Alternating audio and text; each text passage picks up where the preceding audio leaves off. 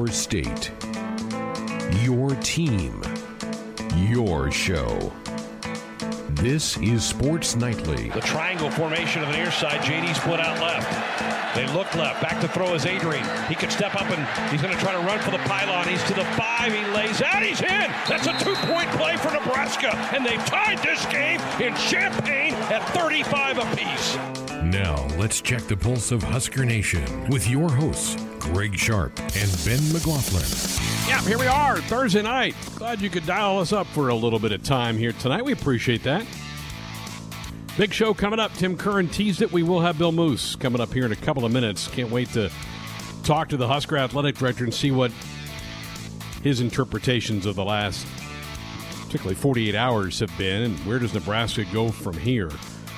So looking forward to that chat here in a few minutes. Let's start, Ben, with what Tim had on the ticker, the statement that came out at about 8:30 this morning from Ronnie Green and Ted Carter. I'll be honest, I thought we would see this similar statement yesterday from those two, just to kind of put at ease and at rest all the talk that Nebraska was looking to leave the Big Ten, which came out of nobody's mouth associated with the university that I'm aware of. Maybe I missed some dynamite quote from President Carter or Chancellor Green or Athletic Director Moos or head football coach Scott Frost. That never came out. The only thing that came out was we'd like to find a way to play some football games this fall. What'd you make of the Chancellor and the President's fairly brief 2-paragraph comment that came out this morning? Yeah, I mean, I feel like, first of all, I'm glad there was no apologizing because there was nothing to apologize for whatsoever. I think that it was probably needed just because of the wildfire around the national media and with the fans to just put an end to the speculation, to the idea that they want to go somewhere else. There are a lot of people that say, oh, Nebraska did backpedaling today. Nebraska, bowed down and gave into the conference. I don't agree with that at all. I think it was just kind of setting straight the record and kind of where their heads are at and, speaking up for themselves instead of having everybody else, including all of the national media that have put out articles on this, putting words in the University of Nebraska's mouths. And I'm really glad that we'll have Bill Moos on here in our next segment to be able to, clarify that and speak to what's inside the minds of the Huskers and their athletic department and I'm sure their relationship with the Big Ten. Yeah, I'm glad you said that because, there wasn't an apology there. And I think some people, nationally read it that Nebraska got back on their knees. I didn't read that.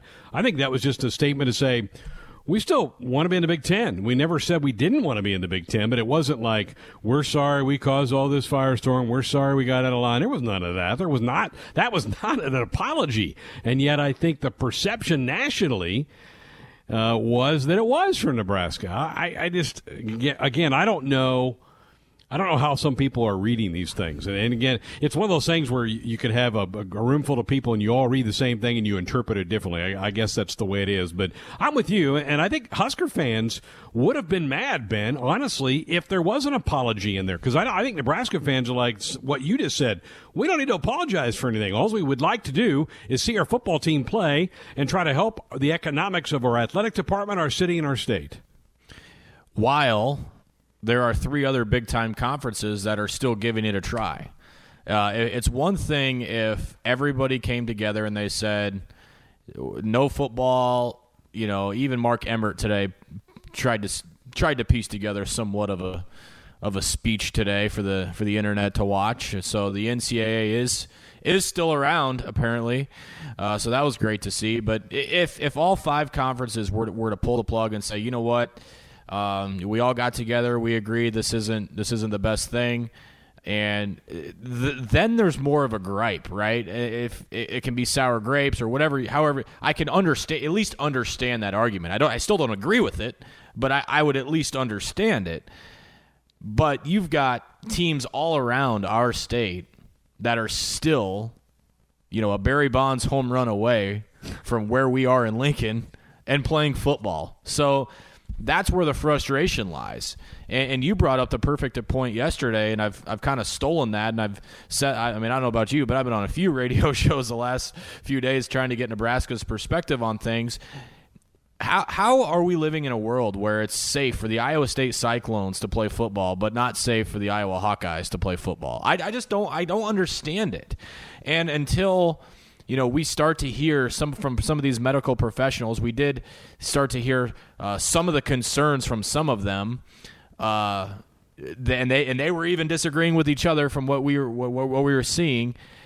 Until we can believe and understand and comprehend to what extent of the spectrum we're on, why are you yanking the cord out of the wall? I think that's the biggest gripe that people around here have, and the biggest reason why Nebraska fans are using their voice so much is because we understand the impact that no Husker football has on our society, on our community. Meanwhile, you got teams that are practicing today. You got coaches that are watching game film today. And what are we doing? We got guys at home watching, playing Call of Duty and probably figuring out where they're going to go hang out with their friends. Some of them, Greg, might even be looking for a place to go play football. Ben, to me, there seemed like there were 3 schools in particular that this decision didn't sit well. You mentioned the Iowa Hawkeyes. Part of that is because their in-state rival, a team they butt heads with for every in-state kid, the Iowa State Cyclones, as of now are playing. Nebraska was the other one. The 3 closest Division I football programs to Lincoln, Nebraska is Kansas State, Kansas, and Iowa State. 3 programs that Nebraska, within the 500-mile radius, recruits against. They're all playing. Ohio State. Who's Ohio State's biggest competition on the recruiting trail? Alabama, Clemson, Georgia, LSU. Oh, they're all playing. Is it a coincidence that the 3 schools that probably are the most unhappy by this decision may have the most to lose because they're not playing, while teams they butt heads constantly with on the recruiting trail, as of now anyway, are going to be playing football in 6 weeks?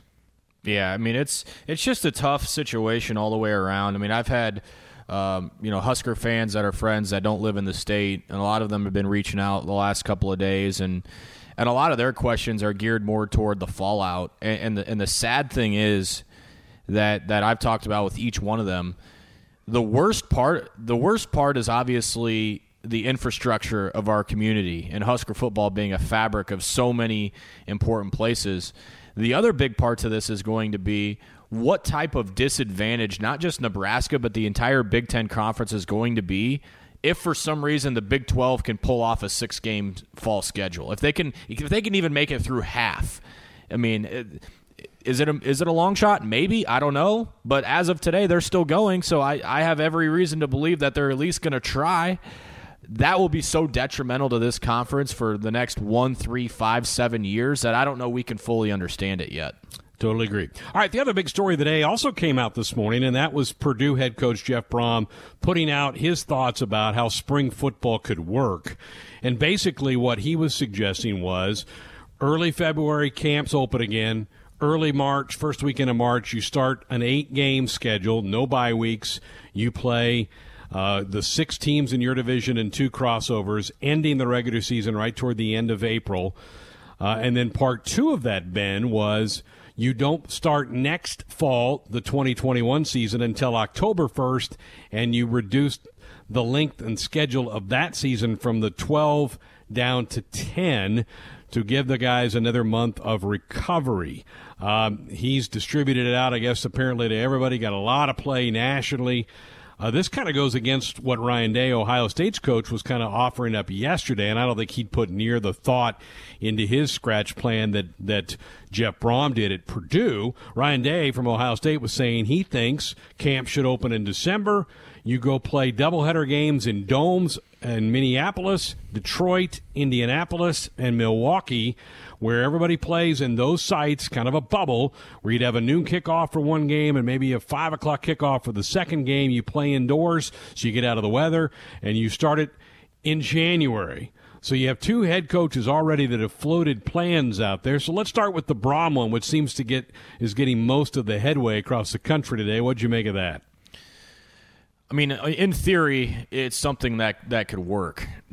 Now, I go back to my biggest issue with this, and I put a tweet up about this immediately after the Big Ten put out there, or the commissioner spoke and said there was going to be no football, is on what planet is it safe to have football players play 20 games in less than a calendar year?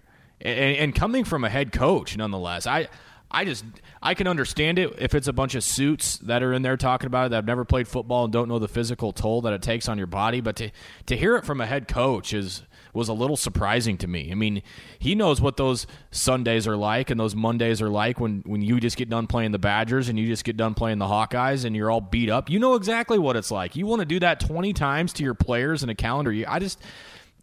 It's such a far cry to me, Greg, that this happens. To me, the only sense that it makes, and I think it's even a stretch at this, is to play your division. I mean, if you're trying to play a spring, play your division, have your 2 division winners play at the end with all kinds of tiebreakers because you know it's probably going to happen. There's your conference champion. I still don't think even that's going to happen. But the idea that you're going to squeeze 8 games in the spring and then turn around a few months later and start it all over again, absolutely insane to me. So, yeah, I mean, to somebody that is reading that on paper, go, yeah, we can make that work. We can fit that in the calendar. Yeah, I mean, that's all you got to do is do this, this, and this. Hopefully by then there's a vaccine to the virus or we have better handle on health and safety. Yeah, that's going to work. Let's just roll it out and do it. No, I don't think it's going to work at all. He did have some things in there about no padded practices during the week, so you really can't hit up. That would limit the guys. But 8 straight weeks, that's a haul. Even for a normal college football season, 8 straight Saturdays without a break. Man, that just seems like an awful lot. Remember what it was like a couple of years ago when we didn't have a bye week until Iowa. Oh. I mean, how beat up our players do not like bye weeks at all. How much all of them wanted that bye week so bad. And I'm remembering the seniors the year before going, thank God that's not me, and I don't have to go play 11 games before a bye week. I mean, that's coming from the players themselves. So, yeah, I mean, and even no pads. Isn't that putting your team in danger on Saturday? If you're not practicing that stuff during the week and you're expecting them to just go out there on Saturday and do it, isn't that opening another can of worms in terms of, practice and technique and all that stuff, especially for your younger players? I just don't think it's going to work. All right, let's go to the phones. Jason and Lincoln going to lead us off tonight. Good evening, Jason. Welcome to Sports Nightly. Hey, guys. Hey, Ben, last night you were saying you were pretty frustrated, which is understandable. What's the point in working out? What's the point in working out if we can't do anything? Well, here's what I think will happen, because I think football is important enough money-wise, and I think with the virus and the treatments, the vaccine possibilities and the treatment, I think they will play a spring football season. And here's why you work out even though you don't know, because – Frost should get these guys laser focused, any practice we can get, or at least conditioning, working out, knowing the playbook inside and out, team unity. Just focus on that September, October, November. Then they're going to give guys, they're going to give them an extended probably Thanksgiving and Christmas break. They're going to cut them loose, and they're going to say, kids, go home in the heart of this flu and COVID season. Take a long break. Frost can tell the guys, we have been working our butts off since August, September, October. Now we're in November. I'm going to cut you loose until you come back in January. And if you come back and you've gained 15 pounds and you haven't done any workout regimen and you ate like a slob, then maybe coming back isn't for you. Maybe you're not meant to be a Husker. Because when we get back in January and have some sort of practices leading up to a abbreviated spring season, then you better be ready to go.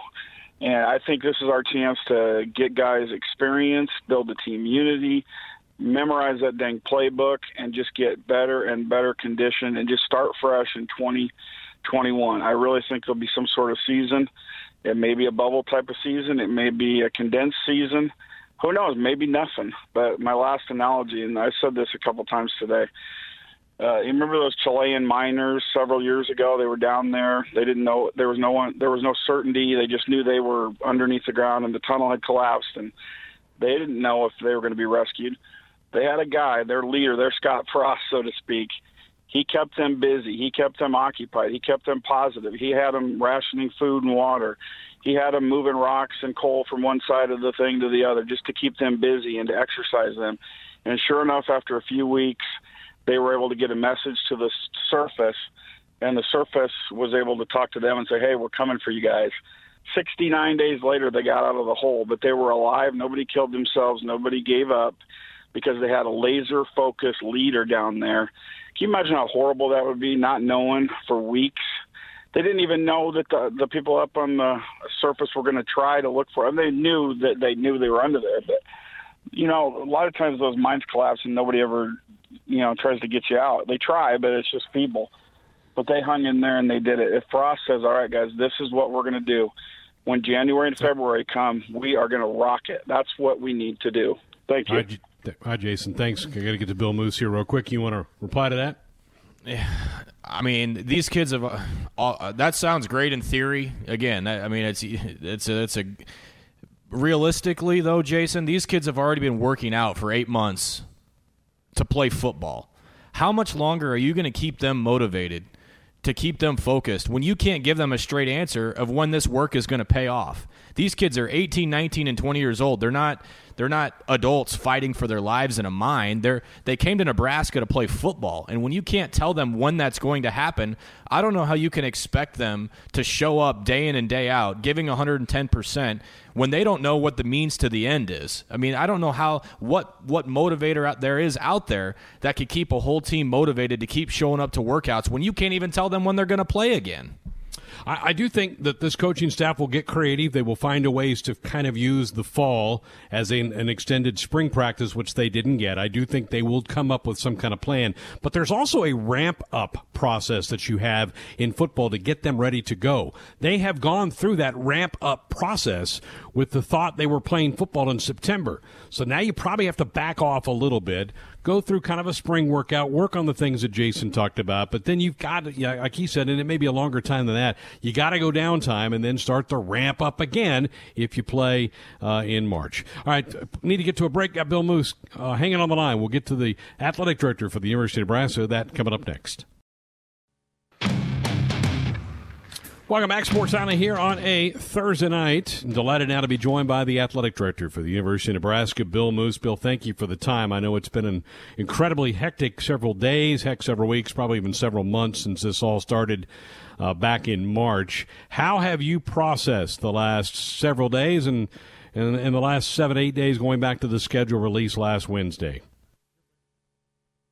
Well, it's been fast-paced. The process has taken 5 months, Greg, and then it all came to an end fairly quickly, and that certainly is frustrating. I feel for our coaches who have been working so hard, and for our fans who were really getting excited, and most of all for the student athletes who have worked very, very diligently, have worked hard, have had their hopes up, and hopefully we can keep their morale where it can be, and keep moving through this thing. Bill, on Monday we heard from the head football coach for the first time in about a month, and boy, there was some passion and some fight in him on Monday. What did you think of Scott's performance and the leadership that he showed on Monday? I thought it was outstanding. Scott Frost is not only very articulate, he's very smart, he's passionate, he's caring. He isn't just saying these things to be talking. He means this, and we need to remember, and our fans need to remember, that he made those comments before any decision was made on this season and such. He voiced what he felt. I thought he was very appropriate and respectful to the Big Ten, as we all are. But let me tell you, Scott Frost will have a great record as the head football coach at the University of Nebraska. But how he has handled this and what his priorities have been is what he's all about.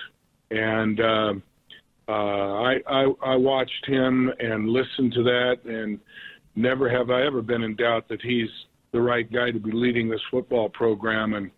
And I hope everybody understands how fortunate we are to have him. Bill, the comment that he made that caught national headlines was that you all would be looking for any option to find some opponents to play this fall. Take me through that. Has that door closed completely? Where does that stand? And obviously there were people within the conference that were offended by those remarks that Scott made. Yeah, and there were some that were very supportive of it, Greg. Again, our positioning here in Lincoln, Nebraska, is different than our peers in the Big Ten, with the possible exception of Iowa. We're in a safe, clean environment. We have done everything to a T in regards to testing protocols.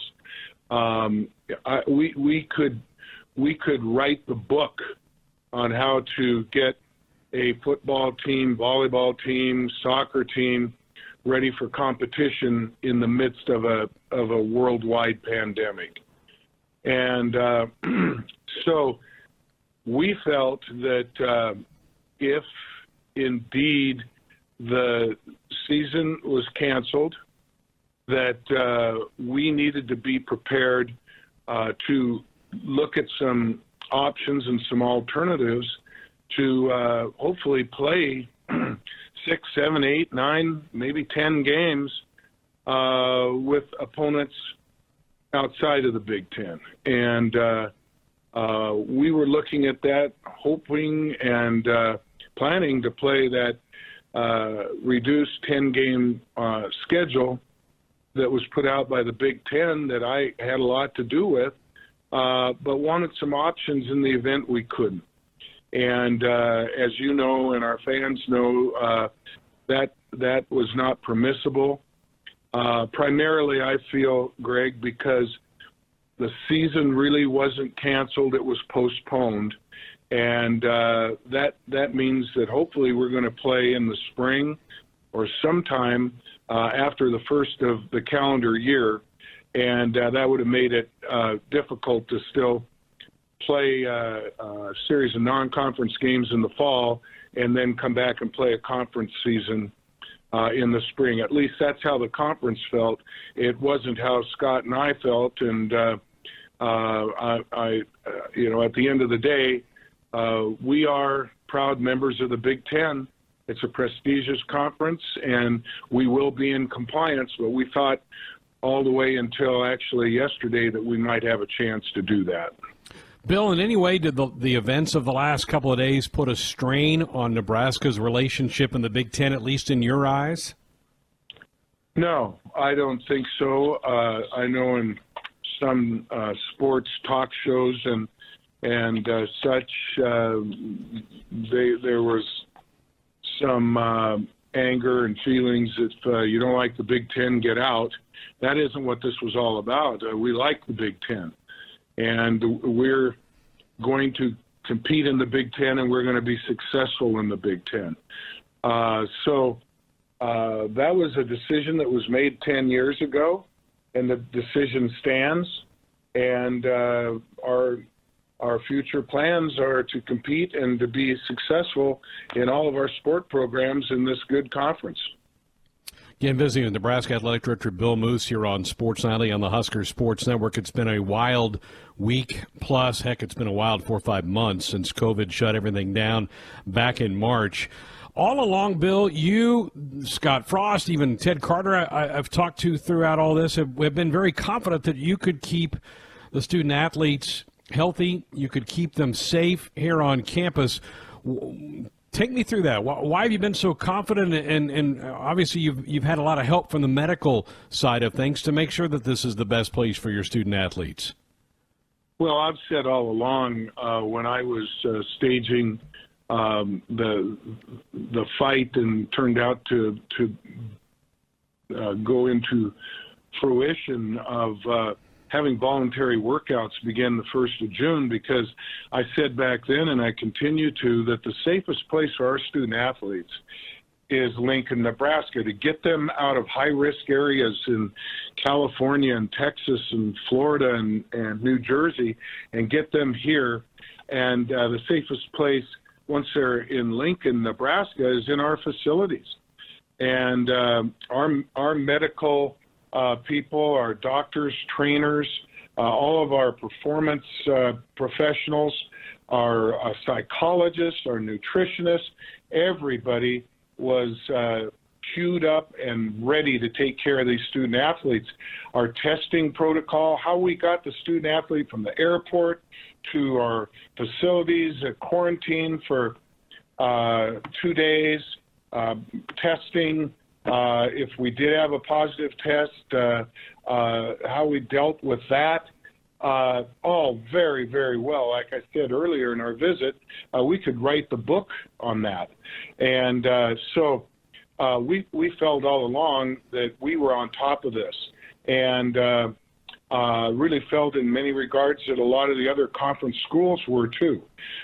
There were some concerns at some places, and that's understandable. But here at the University of Nebraska, because where we are, because of the great professionals, our wonderful affiliation with the University of Nebraska Medical Center in Omaha, they have been so very helpful and played such a very big part in what we're doing, and will continue to.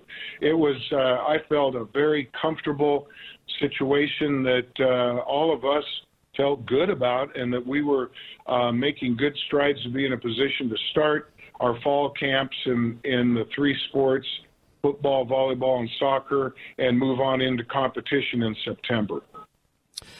Bill, it must have been a gut punch for all your student athletes to hear the news that their seasons have been pushed back.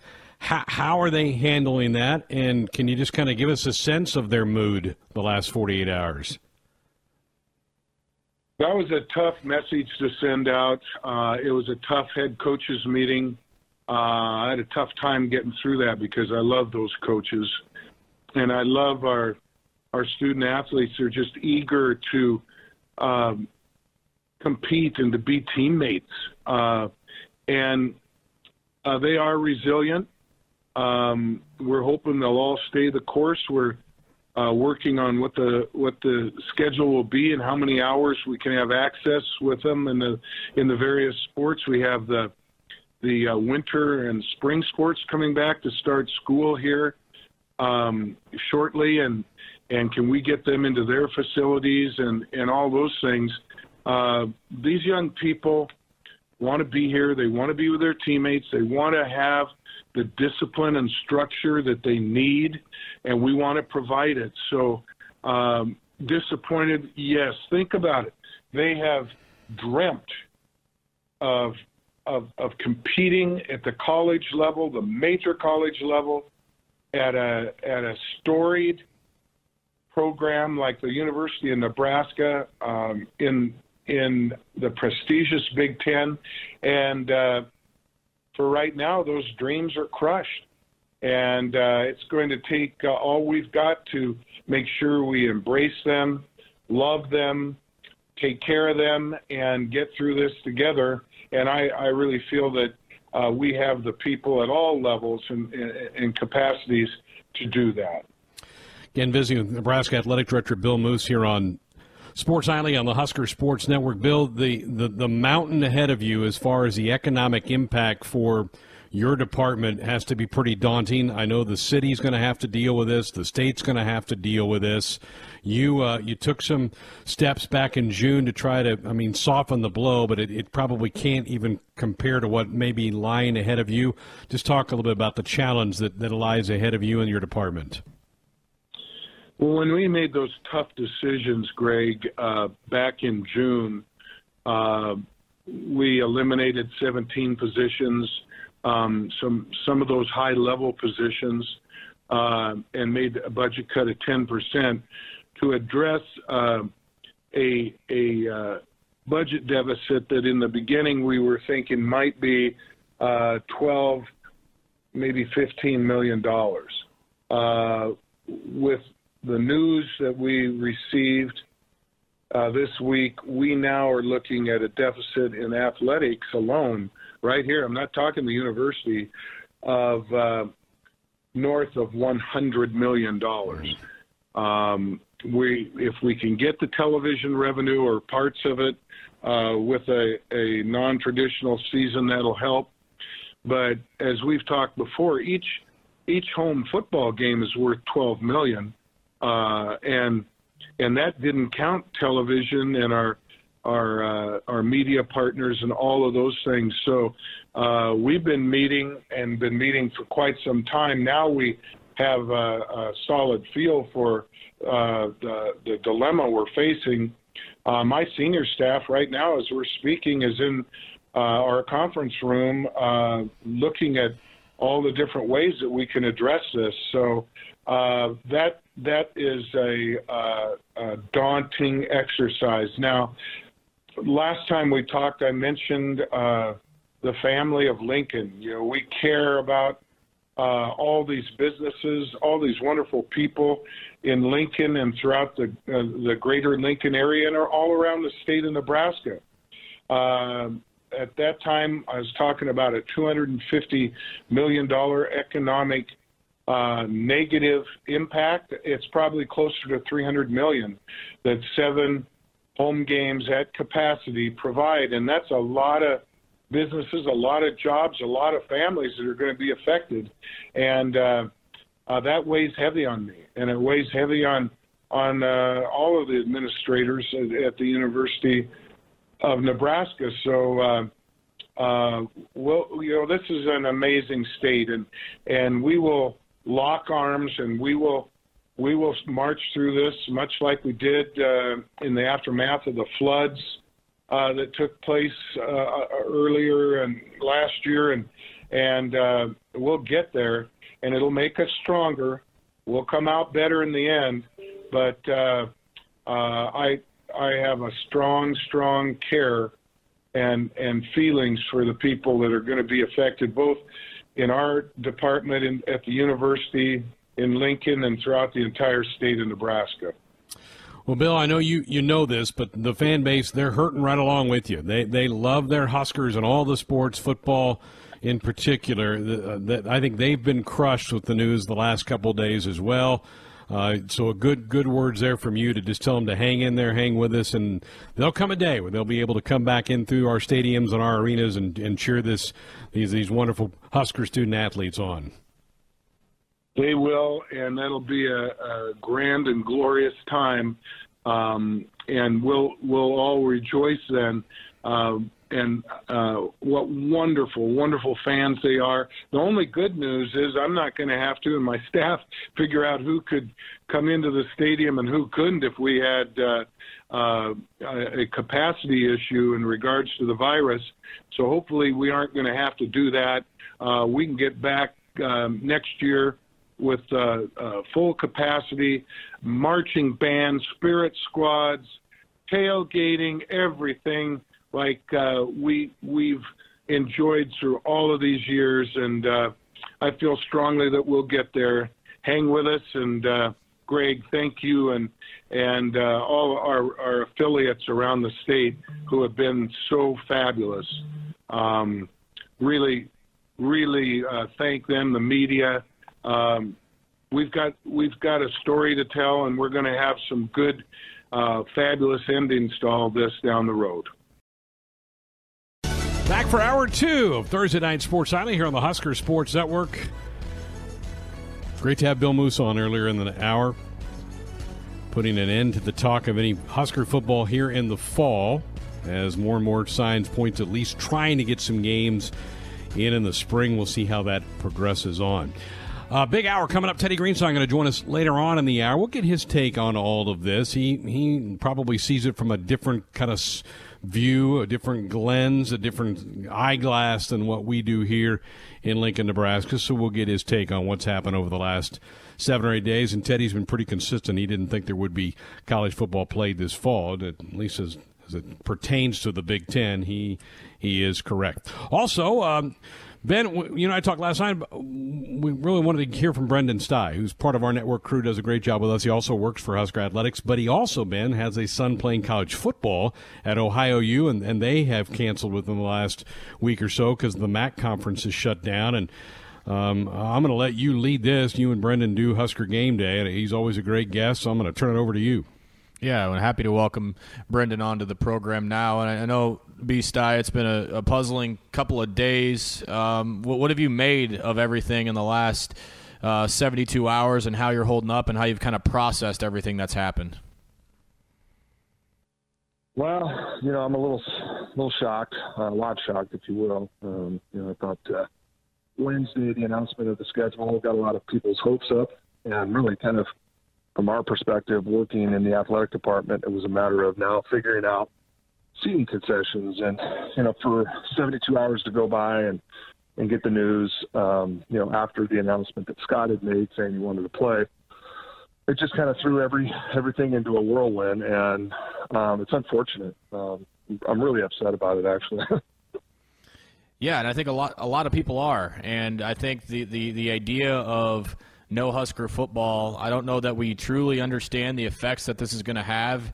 One of the reasons why we wanted to have you on is you have the unique perspective of working in the athletic department right now, but also you're an alumni. You are a big part of what made Nebraska what it is today, with the teams that you played on, the teams that earned that reputation around the country. What is it about, in your opinion, Brenden, the Nebraska brand that people seem to want to call out, want to pick on, low-hanging fruit, if you will, with this university, to have the people have been saying what they have about our program, about our head coach, and about what Nebraska stands for in the last day or two? Yeah, I was really taken back with Desmond's comments. I was a teammate with Desmond Howard, and in my opinion, he's Desmond Coward. Sits behind a desk and really uneducatedly makes those kind of statements about a program that he doesn't know anything about, and certainly doesn't pay the respect that Scott should get for really putting his keys on the table and letting everybody know really what everybody's thinking. The elephant in the room is we want to play. These kids want to play. They work their tails off to get a chance to go out and play football. And to think that mitigating football or mitigating COVID-19 is getting rid of football is ridiculous. The risks that these kids take day in and day out. They walk in the weight room, practice field, out on the field. It's certainly a risk every single time. And for somebody to sit back, and even Wilbon, I know him, certainly have a great deal of respect for him. But again, to really kind of take it all into one breath and just say, Nebraska needs to sit on the sidelines on this one. And, they need to apologize for the comments that they've made to about trying to get a chance to, put forward a product on the field and go play football.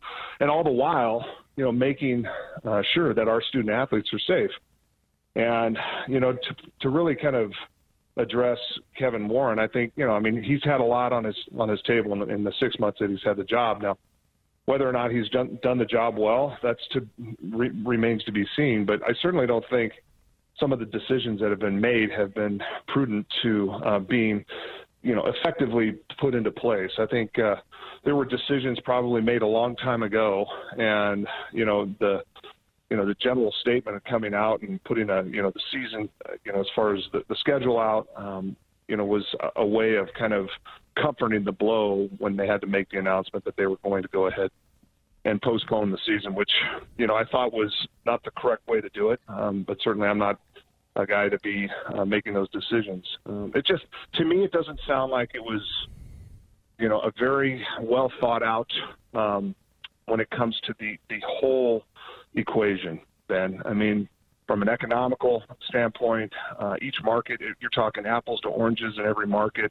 Lincoln certainly is not the same market as Northwestern, and so there's so many things that are going to be affected by this, and just the sheer awesomeness of the number financially is incredible. And then not only that, but I think the mental state of all athletes. Obviously football is a huge one, but I mean, to cancel all fall sports, especially with these seniors. And then the other thing that bothers me, Ben, you guys have probably talked about it a little bit, is the NC2A kind of sitting on their hands until recently, coming out with, some parameters for some of these student athletes. Yeah, and that's I've even put out a tweet yesterday saying that same thing. Why is it that is a conference by conference basis? Obviously, their stake in football is much different than it is in other sports. Brenden, one thing that stuck out to me and made me feel about the University of Nebraska is a great sense of pride in the way that they've handled it, but even more so the sense of unity that I feel that Nebraska has, that North Stadium has, that our football coach has from top to bottom. I feel like that's not the case in a lot of other places around the league, but to a man down the line, everybody kind of agrees on what direction and has kind of stood side by side and shoulder to shoulder. And as you know, where this program has been in the last 5 to 10 years, that hasn't always been the case. That's hard to come by. But what did you feel, seeing everybody kind of forge together from the top down, from the president to the chancellor, athletic director, head coach, and even down into the fans, about how unified everybody was? Yeah, no doubt. I think you couldn't have said that probably 10 years ago. I think that there was not a unification of the athletic department. I think we've gotten to that point now. I was really proud from top to bottom, just like you said, the same message, carrying that same message. And certainly our Nebraska fans have always been true. They've always been passionate about what we do, and they're educated. And they do have an opinion. They want to be heard. And, platforms like this radio show have given those fans the ability to do that. And I think, there's an unbiased opinion that's being written, I think, in local papers and on the radio, and some of it's biased as well. But with that being said, you've got to be unified in any sort of decisions that are made. And you look at what the Big Ten has done, and I don't know that it was unified. I mean, when you have the rumor, I don't know if there's any truth to it, but a 12-2 split, as far as voting on whether or not to postpone the season, I mean, you've got to be, I would think, majority. It just, everybody's got to vote yes, or you can't walk out of that room. Yeah, and I would agree with that as well. And while we're on the subject of kind of national perception, where did the idea that Nebraska wanted to leave the Big Ten, or they were threatening to leave the Big Ten, come from? And how far out of touch is that from reality? I think that is perception's reality, right? I think people start to talk and whisper, and just start to assume. That was never mentioned once, not once by us, not once by Bill Moos, not once by Scott Frost. The only thing that was mentioned was the possibility of, creating a situation where we get to play. And if there's other schools out there, what's wrong with that? The thing that I don't get about all this is, why pull the plug now? Why not let these kids go through camp and make sure that they're in an environment to where, you're testing, you're beta testing to see if it can work. I mean, the SEC, the ACC, Big 12, they're all going to move forward. And I'm sure if something outbreaks that is, unforeseeable and you can't control, then you've got to mitigate it and you've got to postpone it even further. Something that's confusing to a lot of people, myself included, is how different seemingly the medical opinions are of the experts that each institution, each conference is consulting.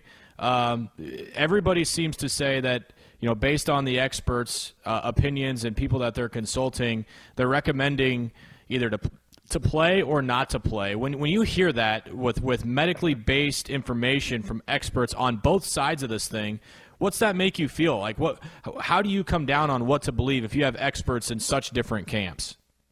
I don't know what to believe. It's been like this ever since, this outbreak, this pandemic started. On one side of the fence, I don't care if it's political or not. I mean, you have different opinions on both sides, and it's so inconsistent. For example, you're walking down the street, you're expected to wear a mask in Colorado, but yet you go into a restaurant in Colorado, and there's 50 people sitting in the same area that you are. Half an hour ago, they were on the street. You couldn't even go by them without a mask on. Now you're sitting with them with no mask. Where's the consistency there? To me, it's the bottom line with this virus is to ensure that it is not a huge outbreak. Why? Because of our infrastructure, our hospital systems. That is, I think, the main objective with this. it's clear. The numbers show you, there are certainly much more worse things out there that are going to take lives. Do we know, what the long-term effects of this virus is going to have? No, we don't. But do we know what concussions are going to do?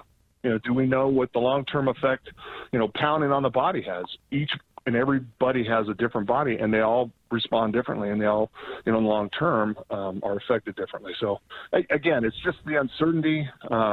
When you're talking about medical experts that are now saying that, I think taking the next step and trying to mitigate and make sure that these players are safe is doing the chest exams and making sure the pulmonary, whatever the effects that this virus has on the lungs, to make sure that they're looking at that as well. And then they're saying, okay, it's okay to go out and play. And then you have the opposite side of that saying there's not even a chance. The uncertainty is keeping us off the field. Okay, so what does that do? That sends these kids away from an environment that's safe, puts them back into an environment where there's no control. Now you're getting yourself into what we're trying to get away from, is having this spread even further. So it just doesn't make any sense. Really. Yeah. I mean, currently we're living in a world where it's safe for the Iowa State Cyclones to play football, but not the Iowa Hawkeyes. And I think that's where, a lot of the confusion sets in is, based on where you're at and who's speaking for you, it's safe or not. Looking forward, Brenden, to the current situation that it is, based on that point, that based on which conference you're in, you're either allowed to play or not as of today.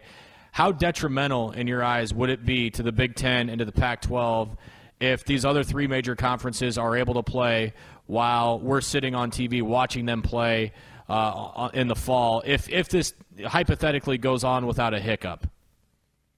It'll take a long time to recover financially. It's certainly, we're just Nebraska athletics alone, we're looking at $100 million hit. The state of Nebraska has been projecting anywhere from $350 million to $400 million. So when you're talking about a financial aspect, there's the hit that is going to take you probably 5 to 10 years, if not longer, to recover from. And then I think from a recruiting standpoint, the Big Ten Conference is going to take a hit. Because if I'm a kid getting recruited, do I want to go play for a conference that's meek and is unwilling to take chances and risks and, in a safe and educated way? No, I'm going to look towards the conferences that are going to be bold and take those chances. So. Yeah, I would agree with that as well. Well, you kind of mentioned, but what's next? I mean, from an athletic department standpoint, from a football standpoint, with this decision looming, hypothetically, a spring season supposedly still on the table. I don't see how that happens. But what's next on a day-to-day basis? What's going to be going on over there at the stadium, and how they're going to handle this? Well, I think you take it step by step. You don't try to eat an elephant all at once. Certainly. First and foremost, we have to make sure that these student athletes are taken care of, and put together a very smart and systematic approach to the next 5 months for these student athletes. And then from there, you try to figure out, if it is at all feasible, how does that look? It does spring even have a chance of even happening, and what does that look like? And I think probably the biggest thing of all this is preparing for what we're going to face probably in the next 12 months, and that is internally. How does Nebraska athletics deal with the hit of $100 million? So a lot of lives are going to be impacted from this, and they already have been. And I'm not just saying, hey, everybody will pour Nebraska athletics. I mean, it's going to impact the university. It's going to impact the state of Nebraska. It's impacting everywhere. And read about it in nauseum, but this is just so unprecedented and unfathomable, I think. And people are still kind of just in shock. Yeah, and I don't know that shock's going to wear off anytime soon. I don't know that we know the answers to a lot of those questions and won't for quite some time. One thing is for sure, we're all probably on the same wavelength of how we're feeling and taking in this news that was passed down this week, that there is no fall football for the Big Ten Conference. Brenden, it's great to hear from you, man. I wish it was under better circumstances. Hopefully the family's doing well. I don't know when I'm going to be able to see you next, but looking forward to that day. Thanks for stopping by and giving us a few minutes, man. You bet. And you know what? Everybody out there, we're going to get through this. We're going to be better for it. I know you heard Bill Moos say that and Scott say that. And just you got to be positive, keep forging forward, and really, just being safe, I think, is probably the most important thing we can do to try to mitigate.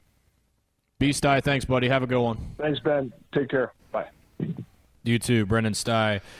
My co-host on Husker Game Day, joining us on a Woodhouse Auto Family Hotline, bringing you more choices in brands, locations, and service. Experience the difference. Purchase with confidence. This is Woodhouse. I mean, a lot of passion there. And there's one guy that cares about Husker football to his core. It's that man right there.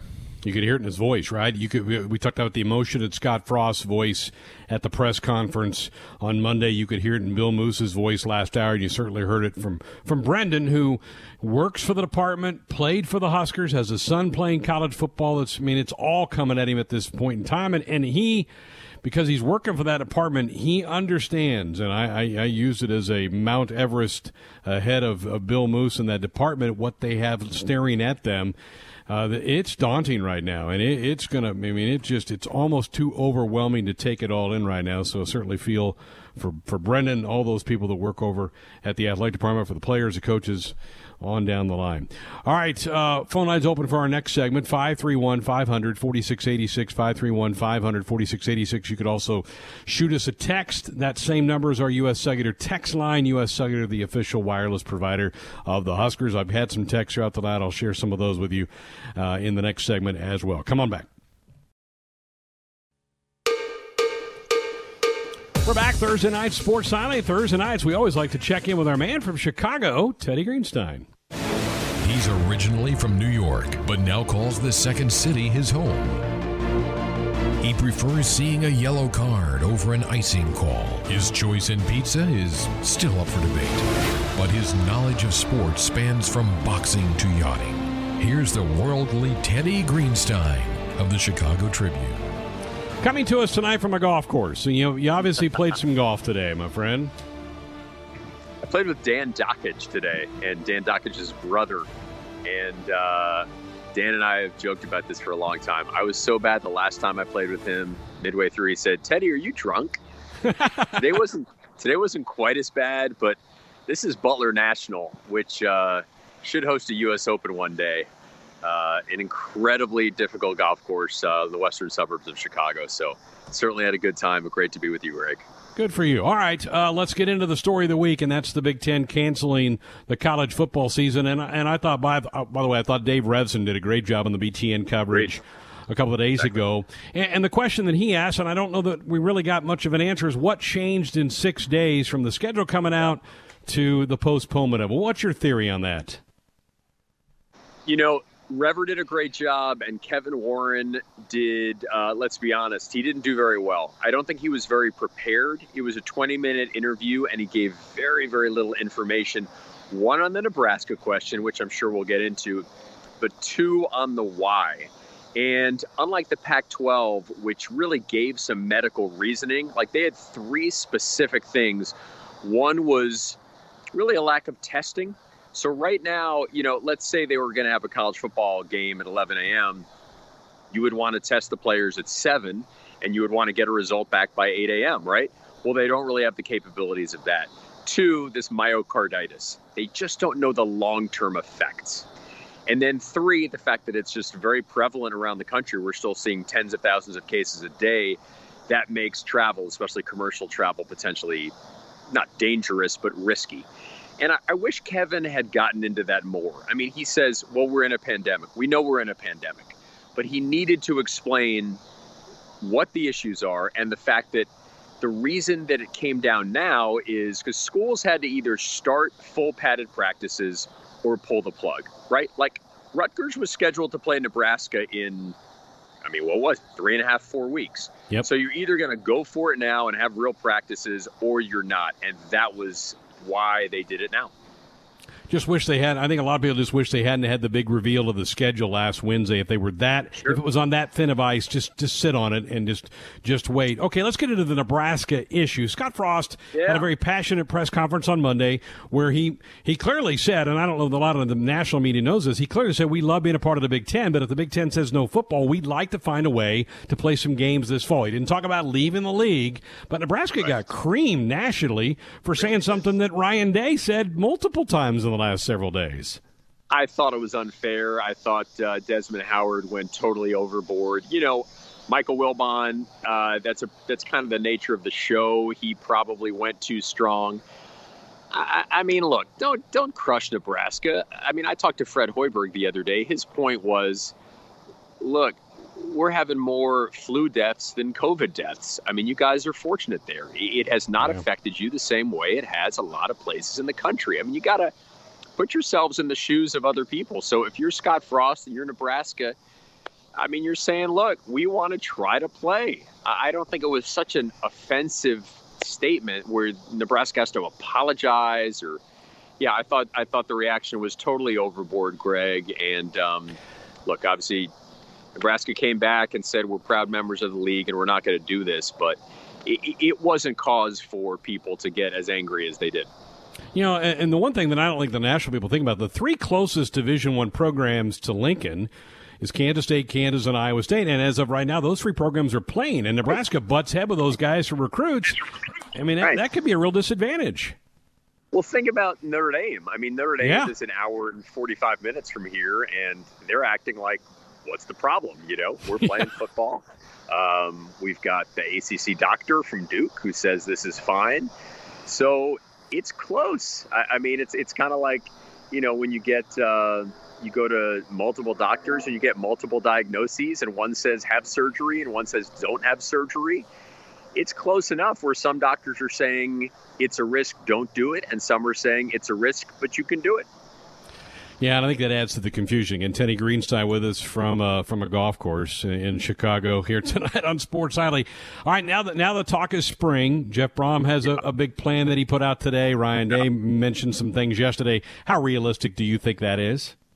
I think it's very, very unlikely. You know, the only one that I liked hearing was from a coach who said, let's do it this way. Don't think of it as a separate spring season with a postseason. Think of it as maybe, what if we could play 6 games in the spring and then 10 games in the fall, and it's kind of split seasons? Because the concept that you're going to start having, you know, bowl games and a playoff and a championship that go into May, I just don't think any of it's feasible. And I wouldn't want to then say, okay, well, then we're going to start the fall season in October. I mean, I want to have a really good, awesome fall season that starts around Labor Day. So, you know, if you want to try to pull off 6 games and get creative and do it in domes and have double headers and triple headers with all of the Big Ten teams here, maybe that's feasible, but I still have my doubts. But this concept that you're going to, you know, play a whole slew of games, I think is ridiculous. Yeah, we'll follow it, but I'm skeptical about that. All right, you're on a golf course. I got to ask you about the PGA. How great was that drama on Sunday, and what a shot at 16 by Colin Morikawa. How much did you enjoy the PGA? Absolutely loved it. I love the fact that it was late at night. I mean, it's clearly why TV loves going to the West Coast because, I mean, I think it ended around, did it end at 8 Central Time? Yeah. You know, you can do all stuff during the day with your family and then come back, and it was, was there a 7-way tie for first at one point? And amazing talent up there on the leaderboard. I had Tony Finau. I'm trying to get him a top 5 so I can, cash in a little bit. But Colin is, what a player. I mean, 23 years old. And for those who really have not heard about him yet, they know about him now. That shot into 16 on the drivable 4 was immaculate. Isn't a drivable 4 on a back 9 of a major maybe the best thing, and maybe the only thing the Augusta National's missing? But boy, that's great drama to the guys. Go for it. What kind of trouble can they get in? Can they get an eagle like Colin did? I love those drivable par 4s late in a major. Yeah, I mean that one at TPC Harding, there probably needs to be more of a hazard there. Because even if you pull it really badly into a bunker, then you can still get up and down for a relatively easy birdie. So I do like drivable 4s, but there has to be some punishment there. You know, there has to be some water, some real pain if you can't pull it off. All right, we'll let you get back to the 19th hole. Have a great week. Yes. We'll talk next week. Thanks, Greg. Be well, everybody. Nothing good on TV anymore? Struggling to find something to watch? There's no crying in baseball! Well, we've got you covered. I'm going to make him an offer he can't refuse. All right, Mr. DeMille, I'm ready for my close-up. It's time now for Sports Nightly Flix Pix. And action! Here we are. This is a fun little segment for us. Ben McLaughlin, take the lead. I would say time to let our hair down, but none of us have hair, so we'll just all three of us. We'll just start the segment. I did watch A League of Their Own this last weekend. That was in the open there. What a tremendous movie! So good. Yeah, such a good movie. It is. You had seen it before that, correct? Oh yeah, hundreds of times. Okay. Yeah. Yeah. But we are on to a show that isn't new, but there is a new season out. We're pretty excited. It's called Shameless, and it's out on Netflix. Nobody's saying our neighborhood's a Garden of Eden, but it's been a good home to my kids. Fiona. No. The bat is for killing, not for taking to school. My rock. I'm here to help Karen study for a midterm. Lip, smart as a whip. I get paid for tutoring. I know. Debbie, sent by God. Raises money for UNICEF, some of which she actually turns in. Carl. I don't really know that much about Carl. Oh, loves animals. If you're not familiar with it, it's a show about a family in the lower class in Chicago struggling to make ends meet because of their mom had abandoned them. Their dad is a drunk drug addict who's just never around, and it's a family with a bunch of kids trying to raise themselves. Not something you would want to have. It's definitely an after dark show. You don't want to have your children around when you watch it, but it's pretty funny. I enjoy it, and looking forward to watching the new season that's out. Any recognizable cast members? William H. Macy, no. right? Yeah, and then there's okay. What's the gal's name? Man, I can't think of her name. She was in a couple of Disney movies when we were kids, but she's the main actress. So, but yeah, it's good. It's funny. There's a lot of funny humor in there, and obviously some things that are controversial. But it's easy watching, and there's some good humor. Nice. All right, Tim. All right, well, this one, Greg will be delighted to know, is a foreign film, but it does come from the year 2014. It's not a black and white French New Wave thing. And I hesitate to recommend this movie because it's so twisted and, like, disturbing, but I just was fascinated by it. It's called Good Night, Mommy. And it's this German horror movie where this mother has some facial reconstructive surgery, some type of plastic surgery, and her kids start to suspect, because her face is all bandaged throughout the first half of the movie, and her kids start to suspect that it's not really her. And they kind of goes from there, and that's all I'll say, because the more you learn about it, the less of the impact it has. But now I want to stress that this is not a like date night kind of horror movie. This isn't like, let's go, snack on some popcorn. No, this is a little bit. If you're a little bit twisted, you're going to like this movie, and you're going to judge me really, really hardcore for liking it. But I know it's an interesting movie. I would say check it out for if you have a strong stomach. But don't just flip this on if you're ready for a casual watch, because it's not that. You do realize, like, your reputation's on the line when you do these segments. Like, people would, like, try and piece together what Tim's personality's really like, and you're putting together quite the complex persona of yourself. This is a risk to recommend it. You're right. This is a risky thing to recommend, but when I saw it, I couldn't get out of my head. So Tim, what's your favorite movie? Well, it's tough. I mean, like, the best movie I've ever seen versus my favorite. Like, the favorite, like, I'll watch anything, Spielberg, E.T., or go back to the old Star Wars movies. Love the original trilogy. But in terms of, like, the best stuff I've ever seen is, if you ever seen, well, you probably haven't, I would imagine, but Stalker, which is by Andrei Tarkovsky, which is a Russian sci-fi movie, and it sounds like it's a creepy horror movie. It's actually not. That's the best movie I've ever seen. It's not my favorite because it's a bit hard to watch, but it's probably the best movie. But in terms of favorites, I mean, I got pretty vanilla taste. Like E.T. is one of my favorites. Love the old Star Wars movies, Indiana Jones, all that good stuff. So I promise I have like normal taste too, but I like to every once in a while you got to throw a curveball in there if you catch my drift. What was the name of this one again? It's called Good Night, Mommy, but it's a German movie that came out a few years ago, and Is it in German? It is in German, yeah. You can get over the subtitles. I mean, it's not that bad, and there's not really a lot of dialogue. There's not a whole lot of dialogue. So Ben, Olivia is going to be ready to watch this. Yeah, I would say she Ben asked me what I want to watch. I'd be like, you know what? I got this great German horror movie that I could recommend. But the good news is it's in German, so we have to read all the subtitles. Yeah, subtitles. Yeah, come on, it's healthy for you. You got to read a little bit. It's an experience. Tim, if I want to read, I'll get a book. Yeah, well, maybe you should. Maybe you should read a book.